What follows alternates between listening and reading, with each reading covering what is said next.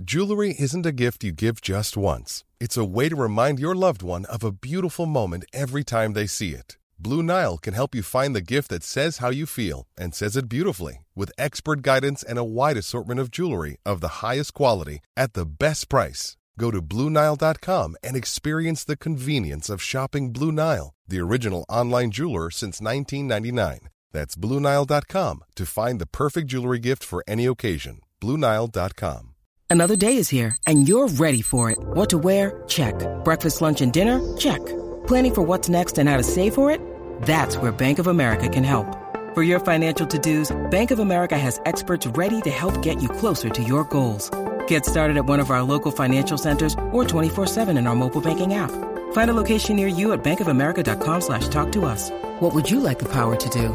Mobile banking requires downloading the app and is only available for select devices. Message and data rates may apply. Bank of America NA, member FDIC. With threats to our nation waiting around every corner, adaptability is more important than ever. When conditions change without notice, quick strategic thinking is crucial. And with obstacles consistently impending, determination is essential in overcoming them. It's this willingness, decisiveness, and resilience that sets Marines apart. With our fighting spirit, we don't just fight battles, we win them. Marines are the constant our nation counts on to fight the unknown. And through adaptable problem solving, we do just that. Learn more at marines.com.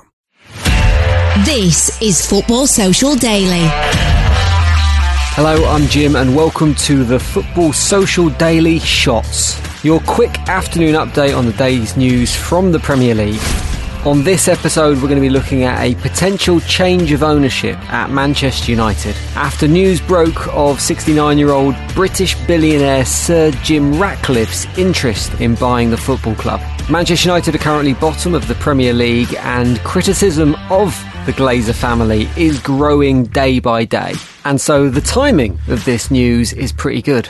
It's reported that the Glazer family are willing to sell a minority stake in the club, and Jim Ratcliffe is interested in that, but also a spokesperson for the billionaire did tell The Times that should the opportunity arise, Jim was definitely a potential buyer. To get the lowdown and crunch the numbers on this, I've been speaking to football accountant, fan and host of the brilliant Price of Football podcast, Kieran Maguire. Been another quiet day in football. Aren't they all? Particularly around Manchester United. And there's rumours flying around at the moment concerning this potential takeover, or certainly part takeover or part ownership of Manchester United from the British billionaire Sir Jim Ratcliffe. Some United fans heralding this as the beginning of the end of the Glazers era at Manchester United. Are they counting their chickens a little bit too early here? Well, a bit like Freddy Krueger in the Nightmare on Elm Street films, rumours of the Glazers' demise, I think, are perhaps a little overstated at present. The share price has underperformed over the course of the last decade. You can now buy Manchester United share for less than the Glazers listed it in August 2012. So that's not been very successful. Clearly, results on the pitch have not met the expectations of fans. I expect they've not met the expectations of the Manchester United's owners and boards as well. So whether that's enough to persuade the Glazers to sell is a separate issue. They are firmly of the belief that Manchester United is one of the leading brands in world sport, and I think they're correct in that. And then it's undervalued by the market. Markets tend to be forward-looking, and I think they see a significant cost, both in terms of infrastructure, but also in terms of recruitment and retention of talent, in order for Manchester United to be competing for trophies once again.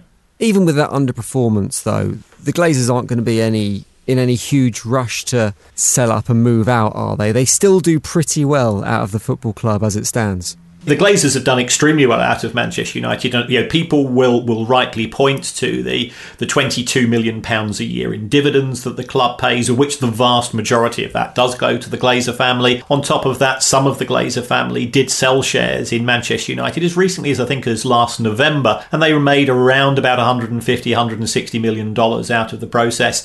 So they've seen that Manchester United's value since they acquired the club in 2005 has increased significantly. They also would try to extract top dollar from whoever comes in, whether that's Sir Jim Ratcliffe or another interested party, because It is a unique asset. It is an amazing football club in terms of its following. And whilst the shares collectively at present are valued by the market at around about £1.8 billion, I think we'd have to go far more than double that in order to persuade the Glazers to sell up. There's two slightly separate things here. There's the part ownership, which is what appears to be on the table. Jim Ratcliffe has obviously expressed an interest in full ownership of the club, but there's no suggestion that the Glazers are happy to go down that route yet. But what would a potential takeover deal look like from Jim Ratcliffe or anyone else? Would the expectation be that a buyer would pay off the £600 million in debt and then look to pay whatever value the club has on it as well? So we're talking quite large sums of money here. Well, I think in any takeover, in any mergers and acquisitions deal, there's what's known as a change of control clause from all senior lenders, which means that if the ownership of the company changes, then the banks reserve the right to be paid off at that point in time. So we could see a change in the structure. The debt of Manchester United, whilst not pleasant, clearly having paid out over £800 million in interest on those loans since the acquisition by the Glazer family, that's money which could have been spent elsewhere, would be the argument by the Glazers' critics. Manchester United's debt is certainly relatively easy to deal with because they've got interest-only loans. They're probably only paying around about 25 to £30 million a year in interest, and for a business that generates over 600 million, that's not a prime concern. That's a couple of players' wages. I think the structure would, if it's somebody like Sir Jim Ratcliffe, he would probably say, well, we don't need the debt. I'm quite happy to take over and purely fund the club through an equity vehicle. I think he would then, I think we got to take into account he's 69. So he's not old, but he's not young either. I think he would want to see the club progress both on and off the pitch as quickly as possible. And for that to be the case, even if he is a minority stake, I think he would want to be involved in decision making. He has been extremely successful in all elements of his businesses to date, and therefore I think he would want to bring some of that drive, that quality of decision making to Manchester United. What are the potential blockers here? What are the things that stand in the way between a potential deal happening?